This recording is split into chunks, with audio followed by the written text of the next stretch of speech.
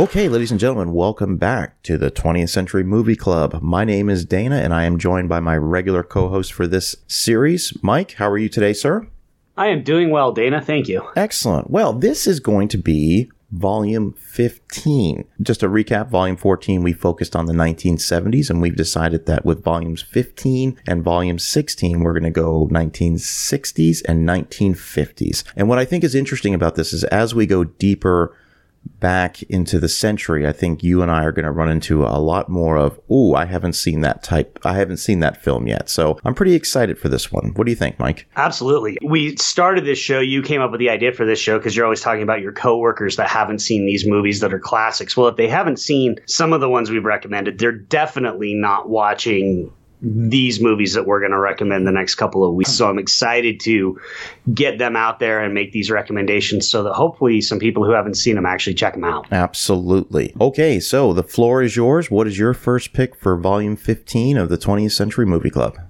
So my first pick might be kind of a bit more, I don't even want to say obscure because it is a well-known, well-respected movie, but it's probably one that not a ton of people have seen. But it gives me a chance to talk about one of my absolute favorite directors of all time, and that is a French director by the name of Jean-Pierre Melville. Dana, are you familiar with Melville at all? I'm certainly familiar, but I would not call myself a student of his work. So for those who haven't heard of Melville, he was sort of the grandfather of the French New Wave. You know, the wave in the 60s in France that gave us Jean-Luc Godard, Francois Truffaut. You know, they kind of changed modern cinema as we know it. Melville was a very, very influential filmmaker. He died relatively young. He died at the age of 55 in 1973. And so he didn't get the body of work that a lot of those other French New Wave filmmakers got. But what he did do was significantly influence a later group of filmmakers.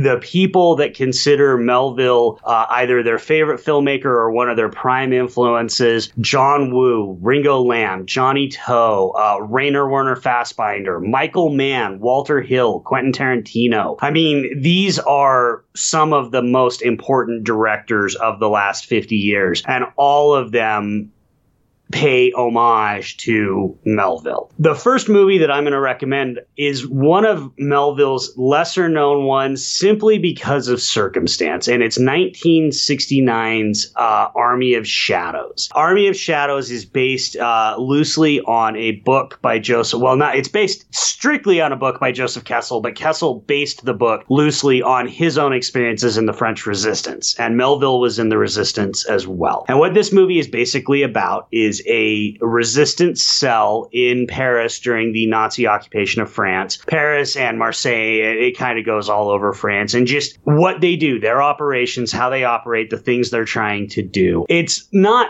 heavy on plot. It's definitely heavy on sort of atmosphere and character, but it's just following these resistance members as they go through their various missions over the course of a handful of months. And what I really, really love about it is while the resistance members are definitely the heroic members of the movie, there's no like romance or nostalgia about what they do. It is a very, very hard, realistic look at how something like a resistance operates. The nasty choices they have to make, the borderline immoral and unconscionable decisions and actions that they take for, what amounts to the greater good. I mean, I think we can all agree that, ridding your country of Nazis is probably the greater good, but you don't do that by being a nice person. And this movie really dives into that, where none of these people are going to end, regardless of what happens to them in the movie. I'm not spoiling anything. You just know these people aren't going to have happy endings to their lives. And I think the movie does a fantastic job of really conveying that. Have you seen Army of Shadows? I haven't, but I have a couple questions for you on this one. This is interesting because I think the subject of, we're going to talk a little bit more in depth about the Hays Code as far as, restrictions that were laid upon films that were produced and shown in the United States. Me being someone who's not really familiar with the French New Wave cinema, I have to ask the question, How does this movie, as far as what kind of rating would this film have? I know it's a French movie, but what type of things would they get away with in 1969 French cinema? And does those things apply to this movie? This is actually a bit more restrained. You know, Melville was quite a bit more of an inward turning director. He was almost kind of a cold director. He's very Kubrickian in that sense. Realistically, this would get rated an R just because of adult themes. It's not particularly violent. There's a tiny bit of nudity, but not very much. But it is definitely a movie for adults, and knowing the MPAA, I think they would probably rate it as an R, but it might be one of those that were like, this is an R, really? It's not currently rated because it never got re-rated on its re-release, but it would definitely fall into that category. And it's definitely the kind of movie that I think the Hays Code, on one hand, the Hays Code would have supported it. And like you said, we'll talk more about the Hays Code, especially some of our upcoming recommendations. But, you know, the Hays Code would have been fine with a movie about the French Resistance. What it wouldn't have been fine with is the reality of the decisions and the actions that these resistance characters take. This is a minor spoiler because it's the very start of the movie. The movie more or less kicks off. There's a prologue, and then it more or less kicks off with our heroes murdering a suspected traitor in an abandoned apartment. And it's a very, very cold, you know, they can't shoot the traitor because there's neighbors, and so they have to strangle him. And I mean, you get more or less the strangling. He doesn't pull away from the shocking nature of the violence. And that, I think, the Hays Code would have had a problem with. And I think that's why it would get an R today. Melville's thing, and this is one of the ways you can really tell that Tarantino and Scorsese were influenced by Melville. Melville's thing was sort of long moments of quiet, punctuated by brief but shocking moments of violence. And that happens throughout Army of Shadows several times. And so you can see where, like, Scorsese, you know, that's kind of one of Scorsese's bread and butters too, right? Violence always comes out of the blue. It's shocking, it's overwhelming, and then it's done in his movies. So yeah, I think it would be an R for sure. And is this a good jumping off point for the director's filmography? I think so. I think it's probably his best movie. He's famous for making a bunch of French crime dramas. One of the most famous ones is called Les Samouraïs, starring his frequent star, a French actor named Alain Delon. I know you guys Ashley mentioned him in the Interview with a Vampire episode as kind of the platonic ideal of who should have played Lestat. And she's not wrong on that. Alain Delon was amazing. Probably the coolest actor who's ever lived. He doesn't star in this one, but this one is, I think, a good starting point. Part of the reason I'm recommending this movie, and I know I'm droning on a little bit here, I'll try and make this quick, is for those who don't know, there is a publication in France called the Cahiers du Cinéma. It's really sort of the tastemakers for cinema in France. And when this movie came out, they trashed it. They hated it because of a couple of things. There was a student revolt in May 1968 that then President Charles de Gaulle was viewed as handling poorly. De Gaulle's kind of a somewhat heroic figure in this movie. They didn't respond well to that, and it kind of just disappeared. And then they reevaluated it in the 90s. And again, Cahiers du Cinéma, I'm not a huge fan of the way they view movies, but there's no question they're influential. They did a reappraisal and called it Melville's masterpiece. That led to a full restoration in 2006, and that's how people have now been able to see this movie. So it's why it's not as well known as some of his other movies, but I think it's his best one. And so I do think it is a good starting point. The last thing I want to say about Melville, for people who are wondering if you should see his movies, in 2017, the New Yorker's Anthony Lane did a full retrospective of his films, and he had this quote, and it is one of the best quotes about a filmmaker I think I've ever seen. Lane says, "This is how you should attend the forthcoming retrospective of Melville's movies at Film Forum. Tell nobody what you're doing. Even your loved ones, especially your loved ones, must be kept in the dark. If it comes to a choice between smoking and talking, you smoke. Dress well, but without ostentation. Wear a raincoat, buttoned and belted, regardless of whether there is rain. Any revolver should be kept until you need it in the pocket of a coat. Finally, before you leave home, put your hat on. If you don't have a hat, you don't get to go." That is such a perfect encapsulation of how Melville's characters operate and look and act in his movies. So if that quote sounds appealing to you, please check out Army of Shadows and check out all of Melville's movies. I mean, this is easily one of the most anticipated films that I'm looking forward to talking about when we get to episode 20 with our recap. It sounds amazing. And that's one of the things I absolutely love about this show is, every once in a while we get those recommendations that we haven't seen. And Jimmy, just the way you describe it, I mean, I'm excited to see this. Really excited. I hope you like it, man. I really do. So before I get into my first pick, years ago, more than 5 years ago, I did an episode on the history of the Motion Picture Association of America and spent some time talking about the Hays Code. And by the time this episode is released, I'll re-release that episode so people can check that out. But because the subject matter is going to come up a few times during this episode, could you just briefly describe to the listeners exactly what the Hays Code is? Sure. So the Hays Production Code was a code, and I won't get into all the nitty-gritty because your episode covers all of that, but what it essentially was a self-censorship system that the movie studios put in place to stave off government censorship. Around the 30s, the late 20s, early 30s, government was getting very upset with the adult content in movies, and there was a legitimate threat of actual congressional censorship. So the movie studios got together and put this code into place that would basically say, hey, we'll censor ourselves. We'll monitor ourselves. Please stay out of it. And that lasted for quite a long time, from the 30s until the 50s. It started to break down. And it's very similar to, kind of in concept, to the rating system that we have now. The difference is there was a real moral component to the rating, to the Hays Code.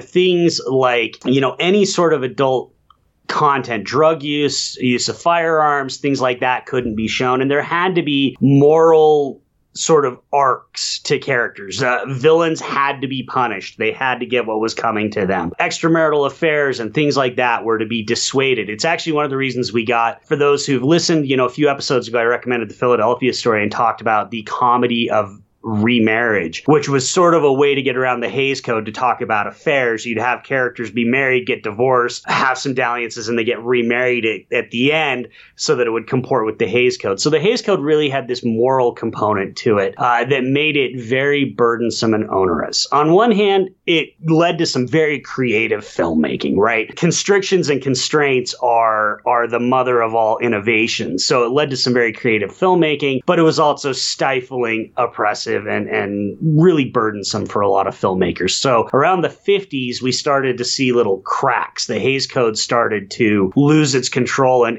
filmmakers started releasing movies without getting the Hays Production Code seal of approval and still becoming big box office hits, which really hurt the ability of the Hays Code to kind of control this stuff, which is how we ended up with the modern MPAA. They realized they had to do something different. Just really want to emphasize to the listeners that in its heyday, when it was really being enforced, if a film was made that did not have the Hays seal of approval, if you will, and it was shown in a movie theater, the owner of that theater could be fined, I don't have the hard numbers in front of me, but I want to say it was something like 25 to 30 grand for showing. That's a lot of money in the 1940s and the 1950s. You're right about the self-censorship, but for those that tried to sort of buck the system, there was some real consequences. Yeah, there absolutely. 20, 30 grand in the 40s would be enough. That could put a movie theater out of business if it wasn't, subsidized by the studios. So this is it was a big deal. And that's a perfect segue into my first pick, because I'm going to talk about a movie that came out in 1960. And this is by a true definition of a film that said, essentially, fuck you to the Hays Code. And I'm talking about 1960s Psycho, directed by Alfred Hitchcock. The basic plot of this film is Janet Lee plays Marion Crane. She is a secretary at a real estate firm, and the movie sort of opens up with her. She's been having an affair, and she's sort of disillusioned, and she sees I don't want to get into the real nitty-gritty of the plot, because it's something, if you've never seen before, you need to see it from the beginning, because basically she sees an opportunity to get involved on a more regular basis with the person she's having an affair with, and she takes that opportunity. When she's traveling along the way, she stops at a motel. She meets the motel owner, and I'm going to leave it there because I want to put a real emphasis on the fact that this was one of the original movies to really say, we're just going to disregard the Hays Code. The movie was incredibly shocking, incredibly controversial, has one of the most fantastic plot twists of any film ever made, and it made a star out of Anthony Perkins, who plays the character of Norman Bates. And I'm sure for most listeners out there, they have a real general idea of Psycho, even if they haven't seen it. And it's definitely a must-watch for people that have not seen this film. Michael, I know you've seen Psycho. What are your thoughts on it? It's amazing. I absolutely love Psycho. I think this is a great recommendation. You know, Hitchcock is one of those directors that I'm not quite as familiar with as I should be. I've certainly seen plenty of his movies, some of which I really, really love, but I could be more familiar with him. But I am very familiar with Psycho. I've seen it several times. And you're right. It's going to be kind of hard to talk about it without getting into spoilers, but I'm going to do my best because if you've never actually seen this, it is best to know absolutely nothing going into it because it goes in so many directions that, especially in 1960, were just completely inconceivable to audiences that the film would go in these directions, that it's really worth it to just go into it as blind as you can. But I think this thing is an absolute classic. And you are right. This is one of the movies that really kind of started punching holes in the Hays Code and the Hays Code's ability to sort of control this stuff, because at its base level, it still complies with a lot of the requirements of the Hays Code, right? But obviously the way it does it, you got to imagine the people in the production code offices were like, well, that's not what we meant. And so it just shows how these brilliant directors that we started, not that we didn't have brilliant directors before, but in the 60s and 70s, we started getting these directors who were really willing and able to just challenge that code. And this is just such a fantastic movie. It kind of created to a certain extent, the modern.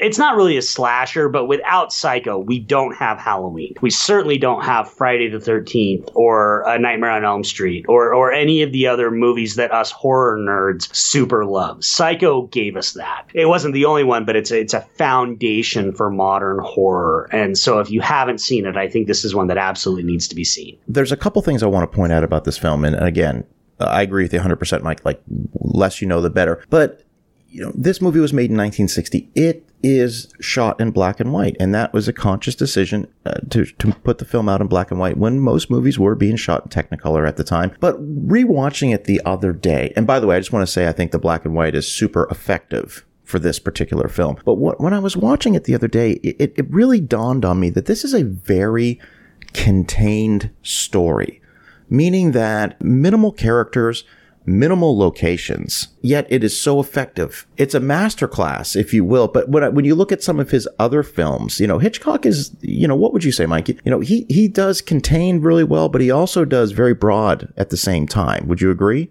Absolutely.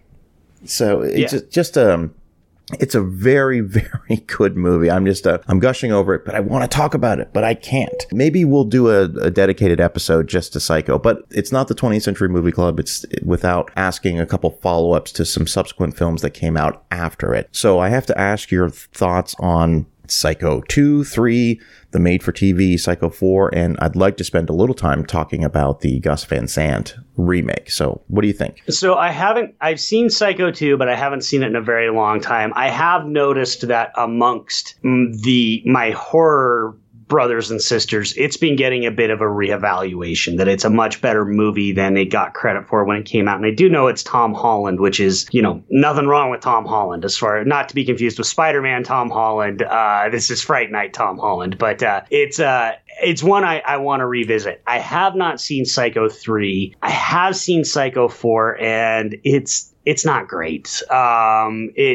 It does have Henry Thomas playing a young Norman, which is kind of interesting, but it's not great. The remake is what I really want to zero in on, because I think the remake is a fascinating failure. But what do you think of the Psycho 2, 3, and 4, Dana? So I've seen Psycho 2 probably about 2 or 3 years ago. What's interesting about it is the sort of the evolution of the Norman Bates character, because it takes place place, it takes place 22 years after the events of Psycho. And I find Norman Bates' character in Psycho 2 to be as creepy as a character as I've seen, yet there's this whole dichotomy of, well, is he a good person now? And I'm trying to be super vague. Psycho 3, I think, is a surprisingly underrated film, and I was sort of looking for a little affirmation with that, and I went on to YouTube and I looked up Siskel and Ebert's review of Psycho 3, and they gave a very positive, I wouldn't say it was a resounding thumbs up, but they gave it a positive review. Psycho 4, one time seen it, completely forgot, it's out the window. But yeah, let's definitely talk a little bit about the Gus Van Sant 1998 film, because for those who haven't seen it, we live in a world where everything is, reboots, remakes, soft reboots, reimaginings, if you will. But what Gus Van Sant did with this version of Psycho was a virtual shot-for-shot remake of the film. Yeah, I mean, it's almost identical, except it's in color and with different actors. And at its base, I don't hate that concept. We tend to not like that when it comes to movies, but my wife and I just last weekend, we went and saw a Broadway play here. We went and saw Rent again, and I've seen Rent a handful of times. Flaws and all, I still love Rent. And that's common in Broadway, right? You have revivals and touring productions, and so you see the same source material performed by different actors and directed by different directors, and everyone brings their own little bits to it. I think the remake of Psycho, Van Sant's remake, stands out because we don't do that really in movies, right? When we remake a movie, we change it in some way. And if you don't, if it's just the same, people tend to kind of turn on the remake. The problem is the things that, for me, that Van Sant does differently, which is specifically the casting, I think he does worse than the original, and I think that's where the problem comes in. For those who don't know, the remake stars Anne H., William H. Macy, Viggo Mortensen, Julianne Moore, but most importantly, it's got Vince Vaughn playing Norman Bates. And Anthony Perkins is so good as Norman in the first one, and even regardless of what you think of the sequels, he brings it to that performance in every single one of those sequels. He is never, Anthony Perkins had some very conflicted opinions about Norman Bates because of the effect it had on his career, but he never didn't play Norman to the best of his ability. And what made him so good, you mentioned in Psycho 2 that he's kind of one of the creepiest characters you've ever seen. And again, trying to avoid spoilers, but I think just by cultural osmosis, people will know that Norman is sort of not exactly who he presents to be at the start of the movie. What makes Anthony Perkins so great is, one, he's an incredibly just attractive, nice looking guy. Like, he doesn't look threatening or weird in the slightest. And so that's what makes him becoming creepier more interesting. Vince Vaughn is a actual human giant. He is a monster of a man, and even at his goofiest, always kind of looks a little unnerving. So the problem with the remake is, from minute one when Vince Vaughn appears, you're already like, I don't know about that guy. Something's off about that guy. And to me, that kind of destroys a lot of the tension of the movie, because you have to like Norman to start off the movie for the movie to work. What do you think about the remake, Dana? Well, I mean, I just kind of have to echo and second everything you said there. I remember, I remember renting it on, gosh, it probably was VHS when that movie came out. I'm sure DVD was available back then, but I'm pretty sure I saw it on VHS and an old tube television. And by that point, very familiar with the original Psycho. And this is just, look, I make no bones about the fact that I don't think movies should be remade. And, that's being said, this one just was so perplexing because it just, for me, it was like, why are we doing a shot for shot? Because why don't I just watch the original? But I also agree with what you're saying, that you make a brilliant point about sort of the look of Anthony Perkins versus the look of Vince Vaughn. And also, by that point, Vince Vaughn, he'd already done Swingers, and he has this sort of over-the-top personality. And there's a few actors I always like to say, like a Ryan Reynolds and a Vince Vaughn, they have their shtick, if you will, as far as like their personality traits. So to see Vince Vaughn in this very subdued manner in the beginning of the film, it was so against type. And this is 98. I mean, Swinger's only been out for 2 years. So it was just look, I can't make a movie on that level. But I can tell you this, I think that he was gravely miscast. So I certainly agree with you on that one. Yeah, I think that's the best. This is Vince Vaughn's done some really good work. And he's even done good work in dramas. True Detective Season 2 was borderline unwatchable, but it was not unwatchable because of him. He was very good in it. He was great in S. Craig Zahler's Dragged Across Concrete, a movie that I've mentioned before I have seriously conflicted feelings about. But again, Vaughn is great. He's badly miscast in this. Yeah. Because even when Vaughn's being serious, he's threatening. When he's being fun, like even in Swingers, right? Trent is threatening. Trent's an asshole. Like, he is a threatening, overwhelming human being. That's part of why Mike kind of has to, separate himself a little bit by the end of the movie from him. Vaughn can't do charming, inviting, sort of subtly sneaking up behind you. It's just not how he works. And it really shows in this. He was badly miscast. Yeah. Any thoughts on the Bates Motel TV series? I'll be the first to admit I actually have never seen it, but I've heard very positive about it. Yeah, I've never seen it. I've never watched it. There's just too much content out there, to be honest with you. But I do know a lot of people whose opinions I trust seem to really like it. I've always thought that Freddie Highmore is a very underappreciated young, I guess he's not as young anymore, but he started young actor. And I think he's actually good casting. And Vera Farmiga's never not incredible in everything she does. So the casting's good. Like I said, I haven't seen it, but I know lots of people like it. If you're inclined to watch it, I would say go ahead and watch it. Absolutely. All right. So what do you got for your second pick of the episode? So my second pick is, again, one that's going to be kind of tied into the Hays Code, because it's the type of movie that could not have been made had we not started to get cracks in the Hays Code. And one of the directors, it's directed from one of the directors who really was one of the guys who started driving giant trucks through the Hays Code, and that is Billy Wilder. So Billy Wilder released, this is not my recommendation, but Billy Wilder released a movie called Some Like It Hot that is amazing. It's probably a stay tuned for the 20th Century Movie Club at some point, and he did it without the Hays Code, the production code seal of approval. And the movie was a huge hit. It was a massive success. It had a big cast. It had Marilyn Monroe in it, and that was kind of one of those watershed moments in the decline of the Hays Code. So shortly after Some Like It Hot, he followed it up with a movie from 1960 called The Apartment, and that is my recommendation. So for those who haven't seen it, The Apartment stars Jack Lemmon, Shirley MacLaine, Fred McMurray.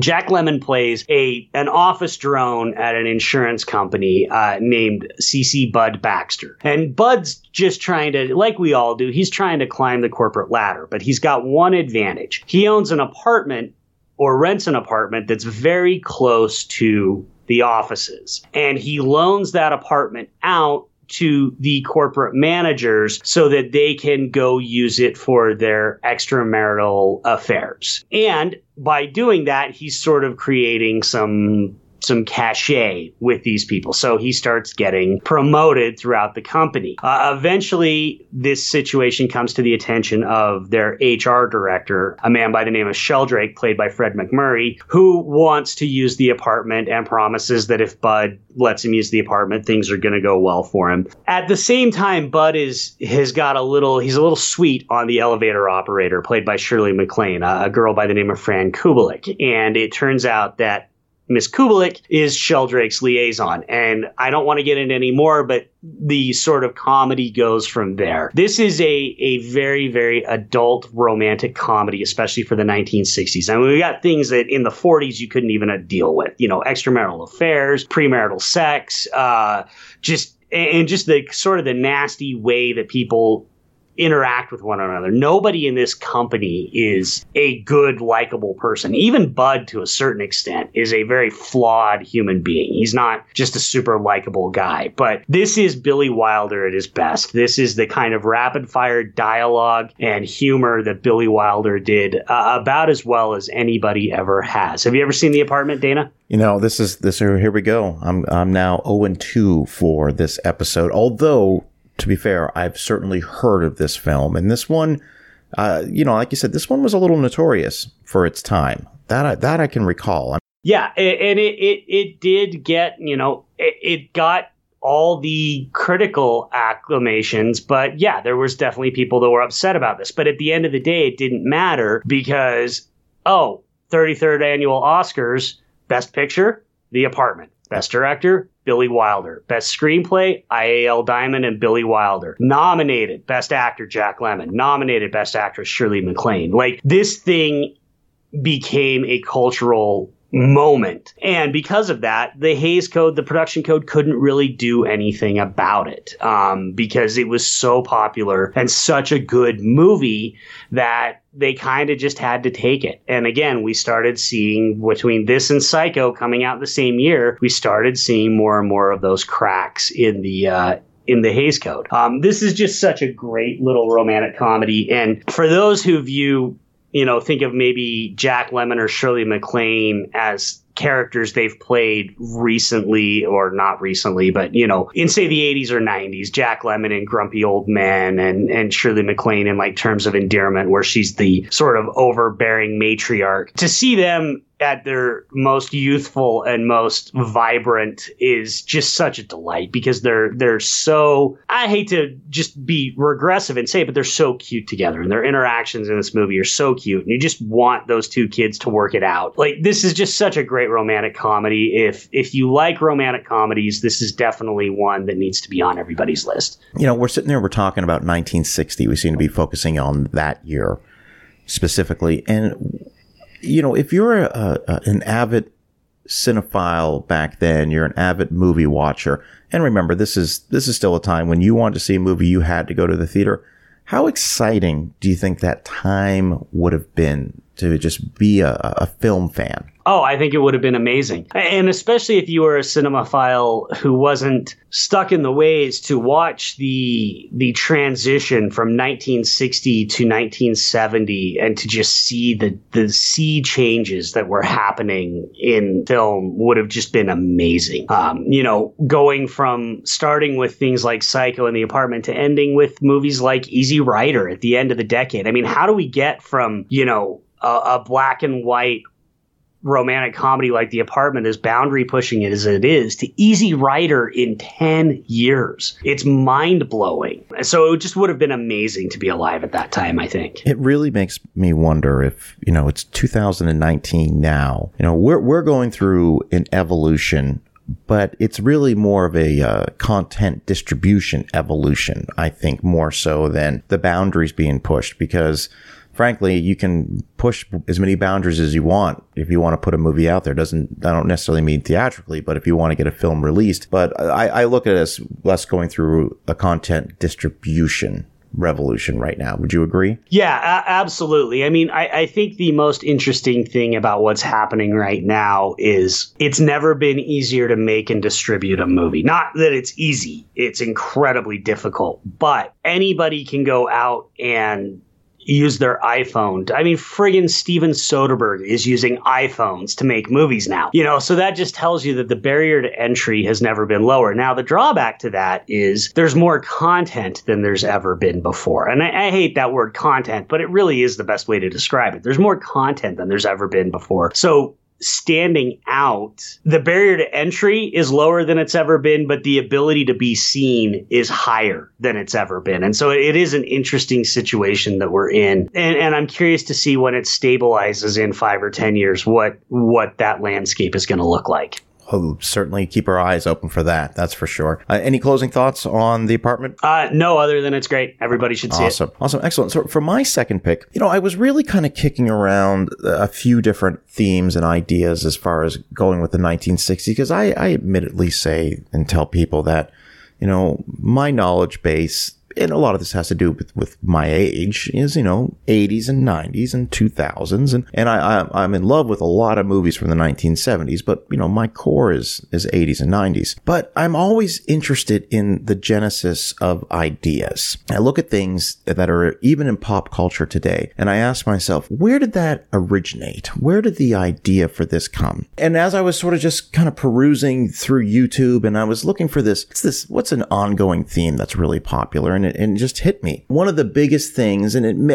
admittedly may have started to fizzle out a little bit, one of the biggest things over the past 10 years or so has been sort of the zombie craze. Again, like, where did this all originate? And I knew the answer because I did a really in-depth look at the evolution of George A. Romero and his zombie franchises. And so we're going to go back to 1968, and we're going to talk about a movie called Night of the Living Dead. Like I just mentioned, directed by George A. Romero, written by Romero and his partner, John Russo. It is a movie that was made for $114,000. The plot of the film is going to sound very generic, but to understand, again, we ask everyone to take the Wayback Machine and go back to 1968, where this idea was incredibly fresh and incredibly terrifying. It is about a group of complete strangers that are forced to take refuge in a farmhouse in rural Pennsylvania as the zombie apocalypse breaks out. And what's fascinating about this movie, there's multiple things that are fascinating about this movie, but a couple things that I think are really interesting. One, I mentioned $114,000 budget. Two, the subtle ways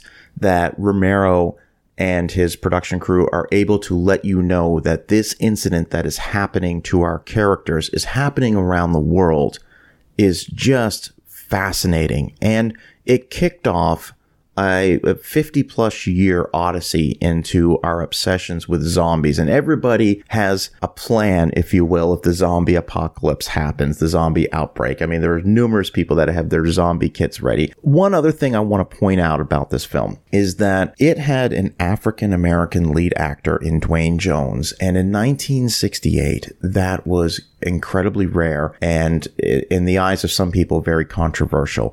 And he is outstanding in this film. So, Mike, I know you've seen it.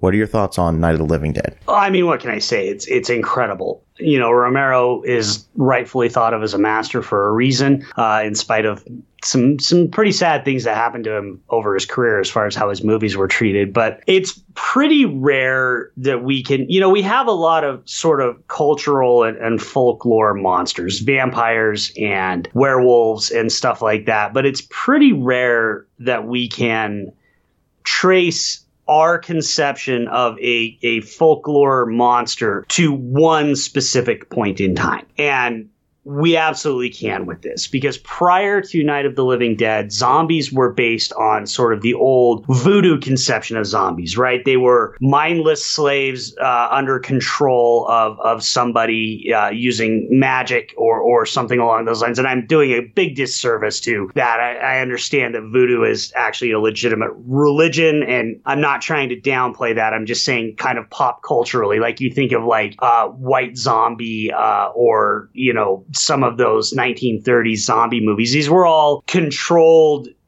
carcasses, essentially. Romero is the one that really invented the whole idea of the living dead, the dead coming back to life as these ghoulish monsters who, as time has gone on, crave human flesh, or, you know, based on a recommendation that you made a few episodes ago, or brains, or whatever it may be. We can really trace it to Night of the Living Dead. This is such a massively influential movie. And the thing that makes it so amazing is the goddamn thing still holds up. Like, the damn thing is still a great movie. It isn't dated. It doesn't, like, you can still watch it. And again, this is one that was shot in black and white when almost every movie was being shot in color. And the black and white, the way Romero uses those inky shadows and those dark colors that you can really only get with black and white, is just amazing in this movie. I mean, I have a hard time imagining that there's too many people to listen to this show that haven't seen it. But if you haven't seen it, you need to check it out. And, you know, we'll talk a little bit about the fact that you can check it out anywhere, because unfortunately it fell into the public domain and Romero didn't make really even a penny off of this thing. So you can see it anywhere you want to. So there's no reason not to see it. You know, and you're right. It was something as simple as when they finished the movie, they printed all the different copies of the movie. They had forgotten to put the copyright logo on the print. And there was a lot of savvy movie theater owners who recognized that and said, all right, well, there's no copyright on this, so I can just show this as much as I want. I can keep the profits all for myself, and just basically immediately fell into public domain. What Romero did walk away with eventually was, you know, the rights, partial rights to what he created. And he was able to subsequently go on and make Dawn of the Dead, Day of the Dead, Land of the Dead, all the different Dead movies. One thing I thought was really interesting about this film, and I'm going to get into a little minor spoiler territory for Night of the Living Dead, Dawn of the Dead, Day of the Dead, etc. And that is, and correct me if I'm wrong, because I've seen these movies a number of times, but it's not really popping into my head right now. There's never really an explanation for why this is happening, correct?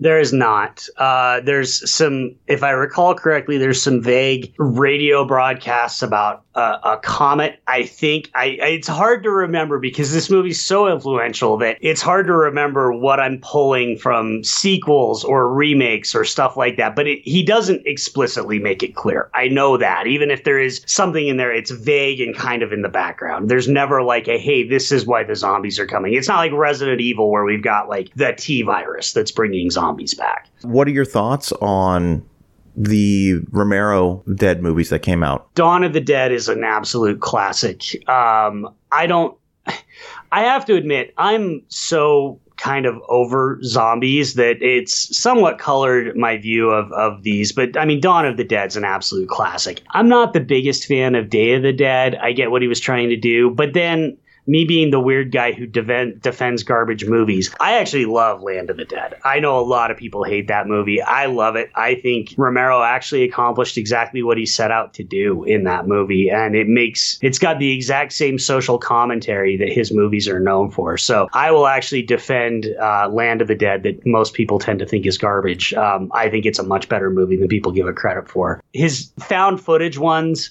I don't love, but that's also more like found footage bias. So like Diary of the Dead, and I can't remember what the last one was, but I'm not a big fan of those. So for me, I second what you said about Dawn of the Dead. It's blatant criticism on consumerism. If anyone's sort of looking at the big picture of that film, I'm the opposite when it comes to Day of the Dead and Land of the Dead. I think, with Day of the Dead, to me, it's the end. To me, that's where the story ends, because the bleakness by this point, when Dawn of the Dead opens up, this crisis is just happening. You know, people are still on the air reporting about this, and people are still trying to figure out what's going on. By the time we get to Day of the Dead, I mean, this is it. I mean, there's a handful of survivors, and they're tearing each other up. Pardon the pun. They're tearing each other apart. Not even with the zombies. I really liked the bleakness about Day of the Dead, where I thought Land of the Dead was, again, I get exactly what he was saying about the class system in I'm assuming he's talking about the class system in America or any, first world nation. But I just thought there was too much going on with that film. There's too many characters and for the fact of the matter, it's just too many survivors after what was going on with Day of the Dead. So that's just my thought on it. I actually haven't seen the found footage films. I think I tried to watch one time, and I tried to watch one, and like 5 minutes into it, I was like, this is not for me. This is not something I want to watch right now. Yeah, I don't think I know why he made them. Part of it is, and for those who don't know, Romero, maybe second only to Tobe Hooper, got screwed in his career. His movies very rarely made money. He had a lot of promises from studios that then fell through that were supposed to be, I don't know, people may know this, but like Romero was hired to write and direct Resident Evil and wrote a script that was actually really, really well done and really consistent with the games. I think it would have been a very fantastic movie. It fell through. They hired Paul Anderson, and I like the Resident Evil movies because, again, let me make this clear to listeners because sometimes I get tweets. I defend garbage movies, people. That's what I do. But nonetheless, I like the Resident Evil movies. But a Romero Resident Evil, are you kidding me? That would have been amazing. And he had that happen so often in his career. And I think with the found footage Dead movies, it was, well, I can make found footage movies cheap because nobody's going to give me money, and found footage is popular. They just they almost didn't feel like Romero movies to me. Land of the Dead, like it or not, Romero is through that entire movie. You watch that movie and maybe it doesn't work for you, but you're like, yep, that fucking George Romero directed that movie. The found footage ones, they just don't have his fill, at least for me. But I guess we also do kind of need to talk about Zack Snyder's remake. What do you think of the Dawn of the Dead remake, Dana? I love it. And I'm just going to tell you right now, it's my favorite Zack Snyder film, hands down. And I'm not, I guess, I know I'm not going to go on a Zack Snyder tangent because, again, I want to emphasize, I could never make a movie of that level. So it's hard for me, as I'm getting a little bit older, it's harder for me to sort of pick apart directors' visions. That being said, you know, some of his movies I can do without. Some of the movies I really like. I'm a big defender of The Watchmen. I think that is a fantastic film. But the question you asked me was, what do I think of Dawn of the Dead? It is amazing. This is the 2004 remake that stars Sarah Polley, who is one of my favorite actresses who's often behind the camera more these days than she is in front of the camera. And I just love it. I think it's a fantastic movie. Yeah, so let me be clear, Snyder bros, do not attack us. We like Dawn of the Dead. I love Dawn of the Dead. You know, we talk a lot about remakes on this show. Obviously, it's kind of what we do. But to me, this is how you do a remake, right? It's close enough to the original that it still has the same DNA, but it's different enough that you can watch them both and get something new out of it. Sarah Polley's amazing. Ving Rhames is amazing. I've always had, for reasons that I can't describe, a soft spot for Jake Weber, and I love that he gets to be basically the male lead in this movie. He's great in U571, if people haven't seen that. You know, you got Ty Burrell playing the asshole, like proto Modern Family Ty Burrell playing the asshole in this one, and he's so good at it. Like, he's just such a son of a bitch. There's some weird decisions that Snyder makes that I won't get into for fear of spoilers, but the movie moves. It's intense. The zombies are scary as hell. He uses the Danny Boyle fast zombies, which I know purists don't like, but I think in this movie it makes them scary as hell. This is just a balls out awesome horror movie. There's really nothing else to say about it. If you want an awesome horror movie, Zack Snyder's Dawn of the Dead is definitely going to scratch that itch. And what I like about it is, much like the original Dawn of the Dead, the original Dawn of the Dead just starts and we're into it. There's no setup. Like, this is happening. Essentially, that's how the 2004 remake gets going. You know, Sarah Polley wakes up, and we're off to the races, and it never stops. It's incredible. Yeah, it's the movie feels like it's 20 minutes long because it just moves. And I'm with you. I think it's hands down Snyder's best movie. I can usually find things to speak praise of in all of Zack Snyder's movies. I think he's an incredibly flawed, difficult filmmaker, but this is by far and away his most complete and best movie. He almost kind of reminds me a little bit of, not to go off on too much of a tangent, of Michael Bay, where their best work was when they were constrained, when they didn't have these massive budgets and free reign, and they had to be creative and interesting, because both of them kind of started high and then have slowly gone down as their careers have gone on. But regardless of what you think of Zack Snyder, Dawn of the Dead is highly recommended. If it wasn't 2004, we for sure would have recommended it as one of the movies on this show, because it's that goddamn good. 100%. And just one more quick question about the zombie thing, and then we'll move on to your third pick. The Walking Dead. Ever get into it? Got into the comic, which coincidentally, this is good timing for those who don't know. The comic just surprisingly ended. We're recording this on July 7th. The comic ended this week. They surprise dropped the last issue, so the comic is over. I read the comic for about 5 years. I watched the first two seasons of the TV show. Honestly, Walking Dead is part of why I'm just sort of done with zombies. I thought the second season, where they were basically at a farm for the entire season due to budget reasons, it kind of killed my interest. I know lots of people love it. I mean, my God, the thing is a probably billion-dollar industry at this point. There's 2 or 3 different series, the comics, they're making movies. So obviously lots of people love it. It's just not really for me.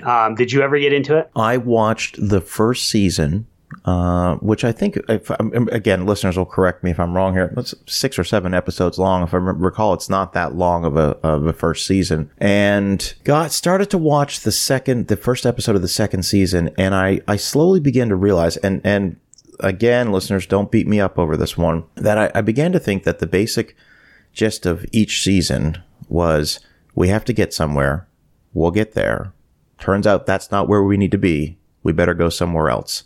And everything else in between is just filler for them to get from one point to the other. Look, I know I'm super glossing over that, but that was kind of the vibe I was getting from it. And I just said, like you've said before, Mike, there's just too much content out there. And, putting together a couple hours, even on a Sunday for me, can be a little bit difficult. So there was just other things I wanted to watch. Yeah, I mean, that's fair. And the thing with Walking Dead is, so much of zombie fiction, whether it's cinema or literature or comics, is the actual monsters are us, not the zombies. And man, Walking Dead, just even in the comics, which, like I said, I read for about 5 years, even the comics, just they beat that nail so many times that it's just like, okay, I get it. We suck. The zombies are fine. Like, again, I know it's super popular, but it's not my zombie thing. I much prefer sort of something that brings something a little different, like Shaun of the Dead, or there's a Japanese zombie movie called Versus that I'm going to throw out there that's just insanely cool and fun. I want more sort of unique things from my zombie movies at this point. All right, Mike, what do you got for your third pick of the episode? So my third pick is a Western, and it's my vote for the best Western of all time. Now, there's been a lot of great Westerns. Western's a genre that we tend to not pay as much attention to now. That's part of the reason I recommended Silverado a few episodes ago. This is my pick for the best Western of all time. It's certainly my favorite, and it's from my favorite Western director. I mentioned when I talked about Melville how influential he was on a lot of my favorite directors. This director is an Italian director. He is equally as influential on most of those same directors, and that is a director by the name of Sergio Leone. Now, most people know Leone because he directed what became known as the Man with No Name trilogy. Fistful of Dollars, For a Few Dollars More, The Good, the Bad, and the Ugly, all starring Clint Eastwood. He's the person that made Clint Eastwood the Clint Eastwood that he is. But I actually think his best Western doesn't star Clint Eastwood. It's from 1968, and it is an epic Western called Once Upon a Time in the West. For those who haven't seen it, again, I'm not going to get into too many spoiler details, but what we have in Once Upon a Time in the West is Claudia Cardinale plays a widow.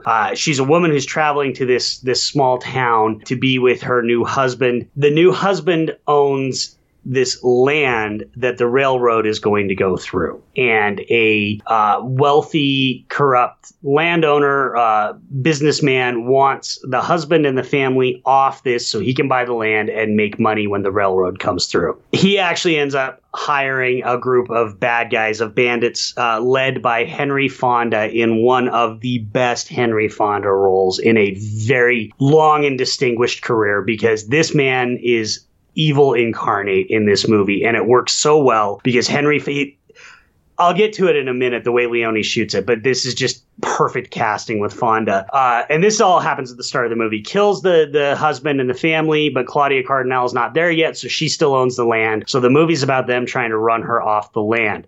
Into this situation walks an outlaw named Cheyenne, played by Jason Robards, and a very, very mysterious gunman, harmonica playing gunman known only as Harmonica, played by Charles Bronson. And Harmonica's there with a very specific purpose, and that purpose has to do with Henry Fonda. And I won't say any more, but all of these various parties intersect in a epic story that ultimately ends, as you would expect from a Sergio Leone movie, in some of the most amazing shootouts and gunfights that you will ever see in a movie. Have you ever seen Once Upon a Time in the West, Dana? This one I haven't seen. I have seen The Good, the Bad, and the Ugly, and I've seen For a Few Dollars More, and I have, of course, seen Once Upon a Time in America, which would come out several years later. This one I haven't seen, and it's not for a lack of not wanting to see it. It's just, again, to use a cliche quote that we use quite a bit now, it fell through the cracks. But one thing I thought was really interesting about Leone was, I think he was born in 1929. So he was just in his 30s when he made these films. Like he passed away in 89 at age 60. Like, he was a young guy making these films. Like, you think about Sergio Leone, he's such a master of what he does. You think this is when he was really at his peak. You know, you envision somebody who's in their 50s or 60s. You know, he was a relatively young guy when he made this movie. It's kind of incredible. It absolutely is. He was so, you know, that whole 60s spaghetti Western era was just so fascinating because you had so many vibrant. One of the things that cinema, I truly believe, needs on a regular basis is an infusion of youth. Not that I want to be like, look, I'm not a young man anymore. As much as it pains me to say it, I'm not a young man anymore. I'm 42. But what really, if you think about eras in which cinema has like moved forward, it's usually been when we've gotten an infusion of youth, whether it's the French New Wave and young guys like Godard, or Italian spaghetti westerns with Leone in his 30s making these all-time classics, or even going a little more, you know, recently, sort of the indie revolution that we've talked about a bit with Soderbergh and Tarantino. I mean, these guys are in their 20s when they're making these movies. And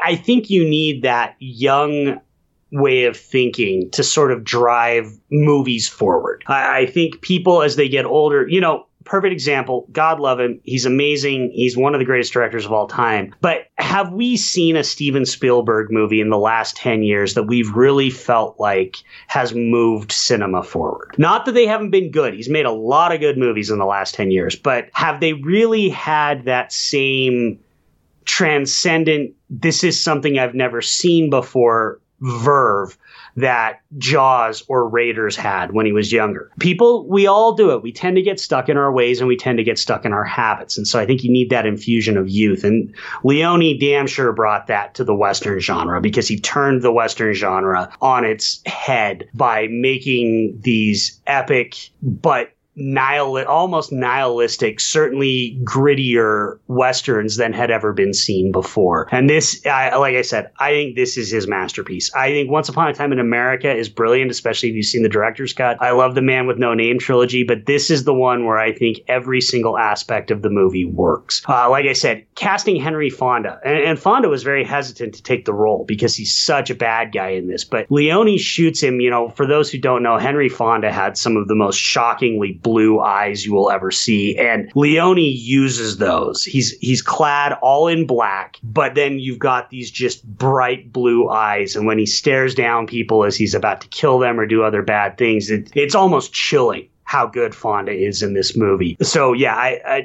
Dana, I think this is one that you definitely need to check out because I think this thing is just absolutely fantastic. You know, I have to comment on something you said about Spielberg because the reality of what you said has just really sunk in. And I'm a huge Spielberg fan, obviously. But you're right. And I don't want to go off on a tangent, but I'm starting to think about it. I mean, what was the truly last impactful film he made? I mean, I guess I would make the argument that it was 98's Saving Private Ryan. I think every film after that has been, and for the most part, a very good movie. And for the most part, like I look at Catch Me If You Can, Minority Report. I like the War of the Worlds movie, but the more I've just started thinking about it, I'm like, I think like Jurassic Park was his last real big epic. We've never seen anything like that before. And then Saving Private Ryan. And then after that, you know, it's the reality hitting me in the face after if you just said that, because I never thought about it. Well, and don't get me wrong, I love Spielberg. Dude, I even liked Ready Player One, which is going to get me blasted. Like, Spielberg still makes good movies. Yeah. But you're right. I think Saving Private Ryan is the last time where I really felt like he was trying to push himself forward. You know, that opening battle in Saving Private Ryan was something that nobody had ever seen before. And that's the last time I felt that watching a Spielberg movie. What I feel like we get with Spielberg now is a very, very competent, and I don't mean competent in like just these baseline competent. I mean, we get a man who's a master at his craft, making movies that are masters of their craft, but they're not moving us forward. They're not changing the game any. You got to look to the younger folk to change the game because I just think that's the way. Even look at Martin Scorsese. Like, when was the last time you saw a Scorsese movie that you really felt like was an absolute game changer? Goodfellas? You know, and I'm sure somebody's going to hit me with 1,000 different, well, Scorsese did this, but like, when was the last time you really watched a Scorsese movie and went, I've never seen a movie like this before in my life? Yeah. No, you're right. I would like to say Honorable mention to Munich, which I think is a fantastic film. As I know I'm sitting there saying Saving Private Ryan, but Munich, I think, impacted me quite a bit when I saw it in the theater. So I give that one an honorable mention. Yeah, and Munich's brilliant. No question about that. Yeah, look, I know The Departed won Best Picture. I get that. And I thought it was good, but you asked me, hey, would you rather sit down and watch Goodfellas or The Departed? That's not even a question. Yeah, and for me, even The Departed, as it's well known, I'm a Hong Kong and Chinese movie nerd.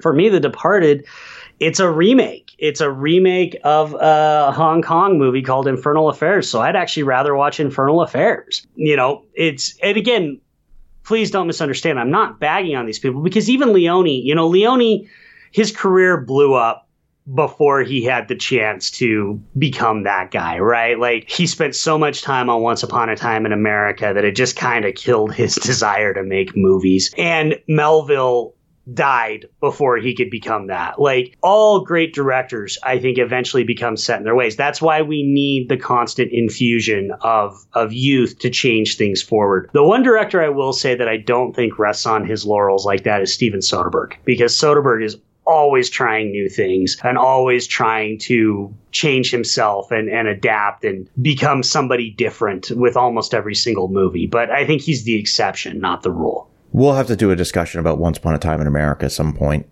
because I did get an opportunity to see the director's cut of that film, and it's something else. And I mean that in a good way. It absolutely is. It's not in the pop culture lexicon like other brilliant gangster films. And that to me, that's always been perplexing. Like, it just doesn't, true purists know what that movie is, but it's not in the lexicon. It's not talked about the way The Godfather or Goodfellas is, and it absolutely 100% should be. All right. So for my third pick of the episode, I was really torn on this one because I wanted to pick an actor that really sort of embodied the 1960s. And there was a few that immediately came to mind. You mentioned the Man with No Name trilogy, Clint Eastwood. Thought a lot about recommending a Steve McQueen film because there's quite a few that came out.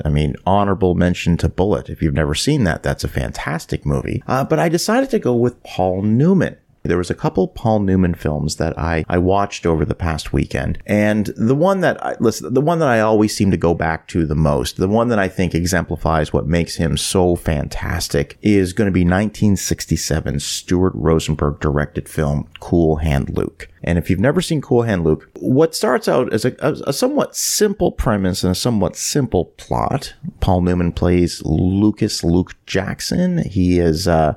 He's arrested for drunken disorderly conduct. At the beginning of the film, he's cutting the heads off of parking meters. He is sentenced to 2 years at a prison labor camp in Florida. Now, the movie quickly introduces a ragtag cast of characters, from the fellow prisoners to the warden to the walking boss to everyone who's you get sort of you don't even know what direction this movie's going to go when you first start watching it. All you need to know is that Newman's incredible. George Kennedy, who plays a character named Dragline, who won Best Supporting Actor, is outstanding. It introduces a world that most of us probably will never get to experience, and sort of sets the tone. That's a world we probably don't want to experience. What do you think of Cool Hand Luke, Mike? Oh, I fucking love it. I love this recommendation. I'm actually glad you made it, because this was my sort of fourth pick for this episode, and it killed me to not be able to talk about it. So I get the best of both worlds. You recommended it, and I get to talk about it. This was also, when we put out the call for recommendations, this was one that was frequently recommended. I know Carmelita Valdez McCoy, our good friend, she recommended it, and it's a perfect movie to talk about for the 60s because it's such a 60s movie. There's certain times that movies can only be made in the time in which they're made, and I think Cool Hand Luke is one of those. Easy Rider would be another one. This is such a movie about, without getting into any spoilers, it's about the counter culture that is Luke. Not that he's not like a hippie, but the idea that we get in the 60s of pushing back against authority, pushing back against society, as well as things like sort of how does that affect justice and fairness and equity in society?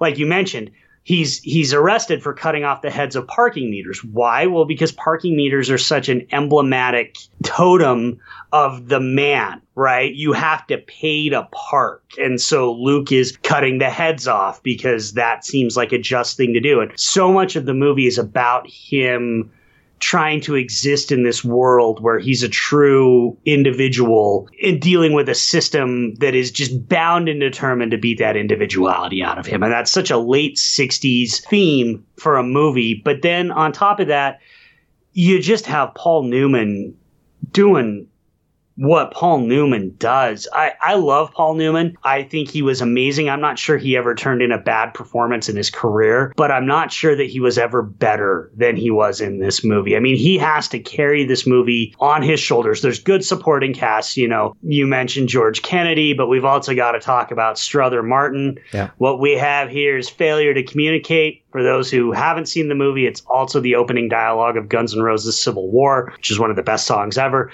But like, there's just a great cast throughout all this, but all of it has to revolve around Newman. And he just owns this movie. He just carries this entire movie on his shoulders. And the end, again, without getting into spoilers, he sort of has a monologue at the end that is one of my favorite scenes in a movie ever. I think it's just, to quote,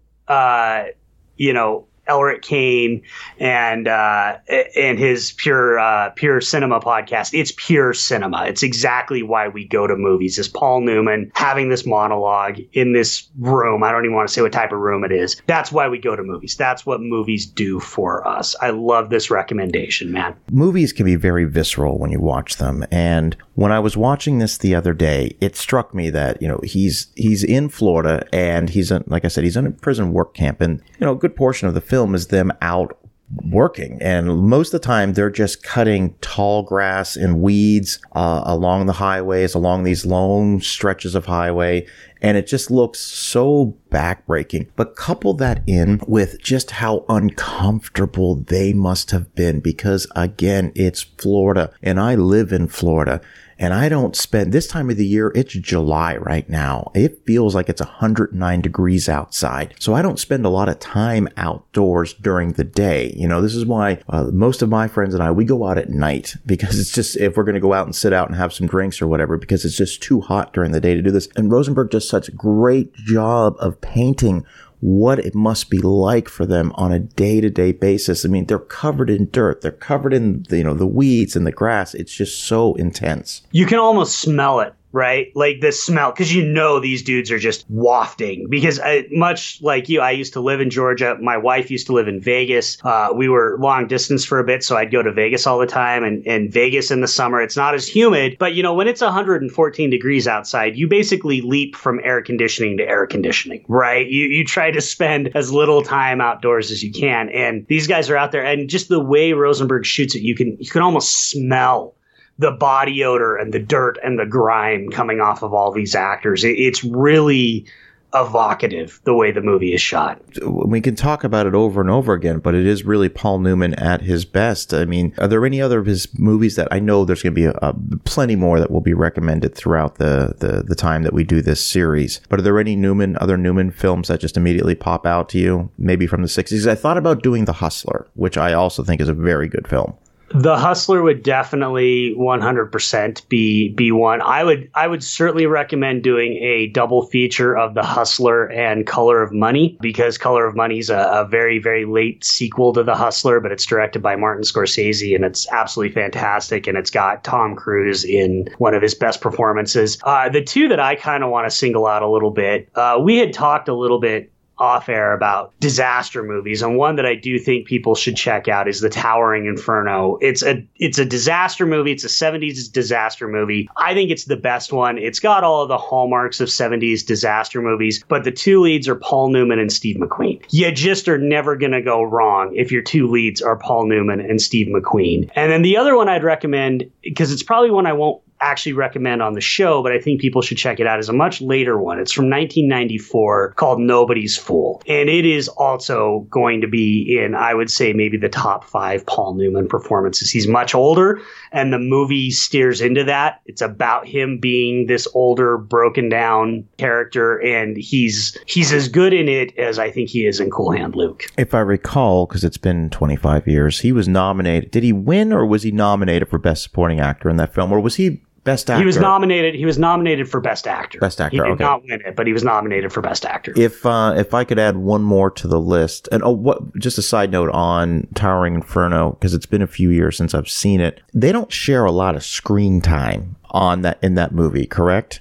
They do not. So you actually almost get 2 for 1, because whatever scene you're watching, you're going to have either McQueen or Newman in it. But they do come together at the end of the movie. They're the two. It's not a spoiler for people to know that they eventually put the fire out. They come together, and they're the two that have to have kind of the big heroic action scene at the end to put the fire out. And I don't know if I'm making this up, or if I remember reading that one of the reasons why they didn't have a lot of screen time together was there was some egos in the way. I can't confirm that, but there's certainly nothing about that would surprise me, especially from McQueen. I love McQueen, but he was known to be kind of insufferable to work with. Yeah, and I remember that there was even, if you look at the way the poster, the way their names are, who premieres at the top left and the top right. I mean, it's just, apparently, I'm going to do a little more research. Listeners will let me know, but I'm sure I remember hearing rumblings about those two maybe not getting along too well, and McQueen having a lot to do with it. Yeah, that wouldn't surprise me in the slightest. The other one I'd recommend, of course, and I know you've probably seen it multiple times, is The Verdict, which I think is just an amazing film, and one that I think is, again, lost a little bit to the sands of time. Maybe not so much in the legal community, but I just think in general. And I definitely do think that The Verdict is a good one for us to do down the road, a People versus on, because there's actually a lot of really interesting evidence stuff, which sounds boring as hell, but I promise I can make it interesting. Okay.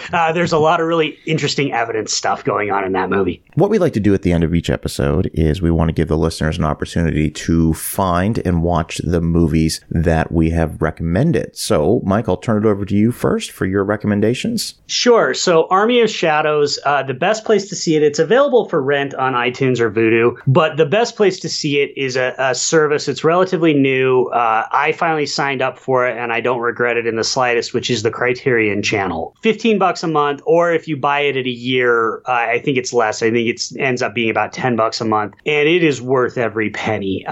Pretty much every movie, not all of them, because Criterion sometimes loses licenses, but most of the movies that have been put out in the Criterion Collection end up on the Criterion Channel, and they have Army of Shadows. And if you're interested in more Melville movies, they have about 3 or 4 other Melville movies, including Les Samurai. So I strongly encourage people, if they want to see Army of Shadows, just sign up for the week. They've got a week free preview. Just sign up for the week free preview of the Criterion Channel, because I think if you do, you'll probably keep the subscription. Not sponsored. This is 100% just my opinion of the Criterion Channel. I think it's worth it. But like I said, you can also rent it on iTunes or Vudu if you want to just see it that way. The Apartment is available for rent or purchase on all major streaming platforms. I do want to also shout out, because as I've said before, I love physical media. Arrow has a very nice Blu-ray of it. Periodically, Barnes & Noble will have a 50% off sale on Arrow Blu-rays. They currently, as of July 7th, have one going on for the month of July here in 2019. You can get it for 50% off. I'd actually recommend that, because the Blu-ray is worth it. But if you don't, it's available for rental or streaming everywhere. And then Once Upon a Time in the West, if you have a Starz subscription, it's streaming on Starz. You can either get the dedicated Starz app or get an Amazon channel, or you can rent or purchase it on all your major streaming services. So Psycho is going to be available. It's not streaming anywhere right now, but it's available for rent and purchase across all major platforms. Cool Hand Luke, same scenario, not streaming anywhere at the moment, available across all platforms. And Night of the Living Dead, I didn't even have to look this one up. I know we like to use the Just Watch app when trying to figure out where everything's available. I didn't have to use it, because this movie is available everywhere. We talked about it being in the public domain. You can go on YouTube, you can type in Night of the Living Dead, and you'll probably get 400 search results of the full movie. It's available. Mike, tell listeners a little bit about how you can go to any, Best Buy, Walmart, any type of place, and you can get, the 600 movies in one, and they're always going to have Night of the Living Dead part of it? Yeah, I'm looking over on my shelf. I have it's a Mill Creek collection. It's drive-in cult cinema. It's got over 200 movies. It cost me $25, I think, and it's an awesome set. I actually recommend it. If you like exploitation or drive-in cinema, it's fantastic. But it's got Night of the Living Dead. I've got another one that I'm looking at that's called Nightmare Worlds that has Night of the Living Dead. If you buy any of these multi-packs, they're always going to have Night of the Living Dead because, quite frankly, unless it was made pre 1923, I think is where the cutoff is, there's no better movie in the public domain than Night of the Living Dead. So all of these packages are going to have Night of the Living Dead. You buy a $5, 10 scariest movies of all time. 9 of them are going to be garbage, and one of them is going to be one of the greatest movies of all time in Night of the Living Dead. So of all the movies I think we've ever recommended on this show, this is the one that you have the least excuse for not watching, because you can't sneeze without finding a free or cheap version of Night of the Living Dead. I will say Criterion a couple years ago put out a beautiful Blu-ray of it. So if you like it, maybe actually kick the money in and get a real version of it, but you can legally stream it anywhere you want. And if I could just add, if you've never watched this movie before, I implore you, watch it on a big screen. Don't watch it on your 7-inch or 6-inch or 4-inch smartphone. I know I watch a lot of content on my phone. I watch hours of YouTube on my phone. But when I'm watching a movie for the very first time, it goes up on the 60-inch flat screen. So I just implore you, it's going to be so easy for you to find it on YouTube. Watch it on a big TV. I second that, especially because you need those inky blacks and you need that depth that Romero was so good at creating. Okay, Mike, so if people want to follow you on social media. I am at Hibachi Justice on Twitter, and I'm also at Hibachi Justice on Letterboxd, where if you follow me, you will find our continually updating list of movies that we have recommended on the 20th Century Movie Club. I update it a few days after this episode goes live on the main feed. We are currently at 81 movies, so we will be crossing over into triple digits here very, very soon. And if you want to follow the show on Twitter, it's at Dana Buckler Show. If you want to follow me on Twitter, it's at Dana Buckler. I have an Instagram page set up, which is at The Dana Buckler Show. You can email the show with questions or comments at thedanabucklershow@gmail.com. All right, Mike, thanks for being on Volume 15. Looking forward to doing 16 very soon. Me as well, sir. Thank you. All right, have a good day. You too. And my name is Dana Buckler, and thank you so much for listening.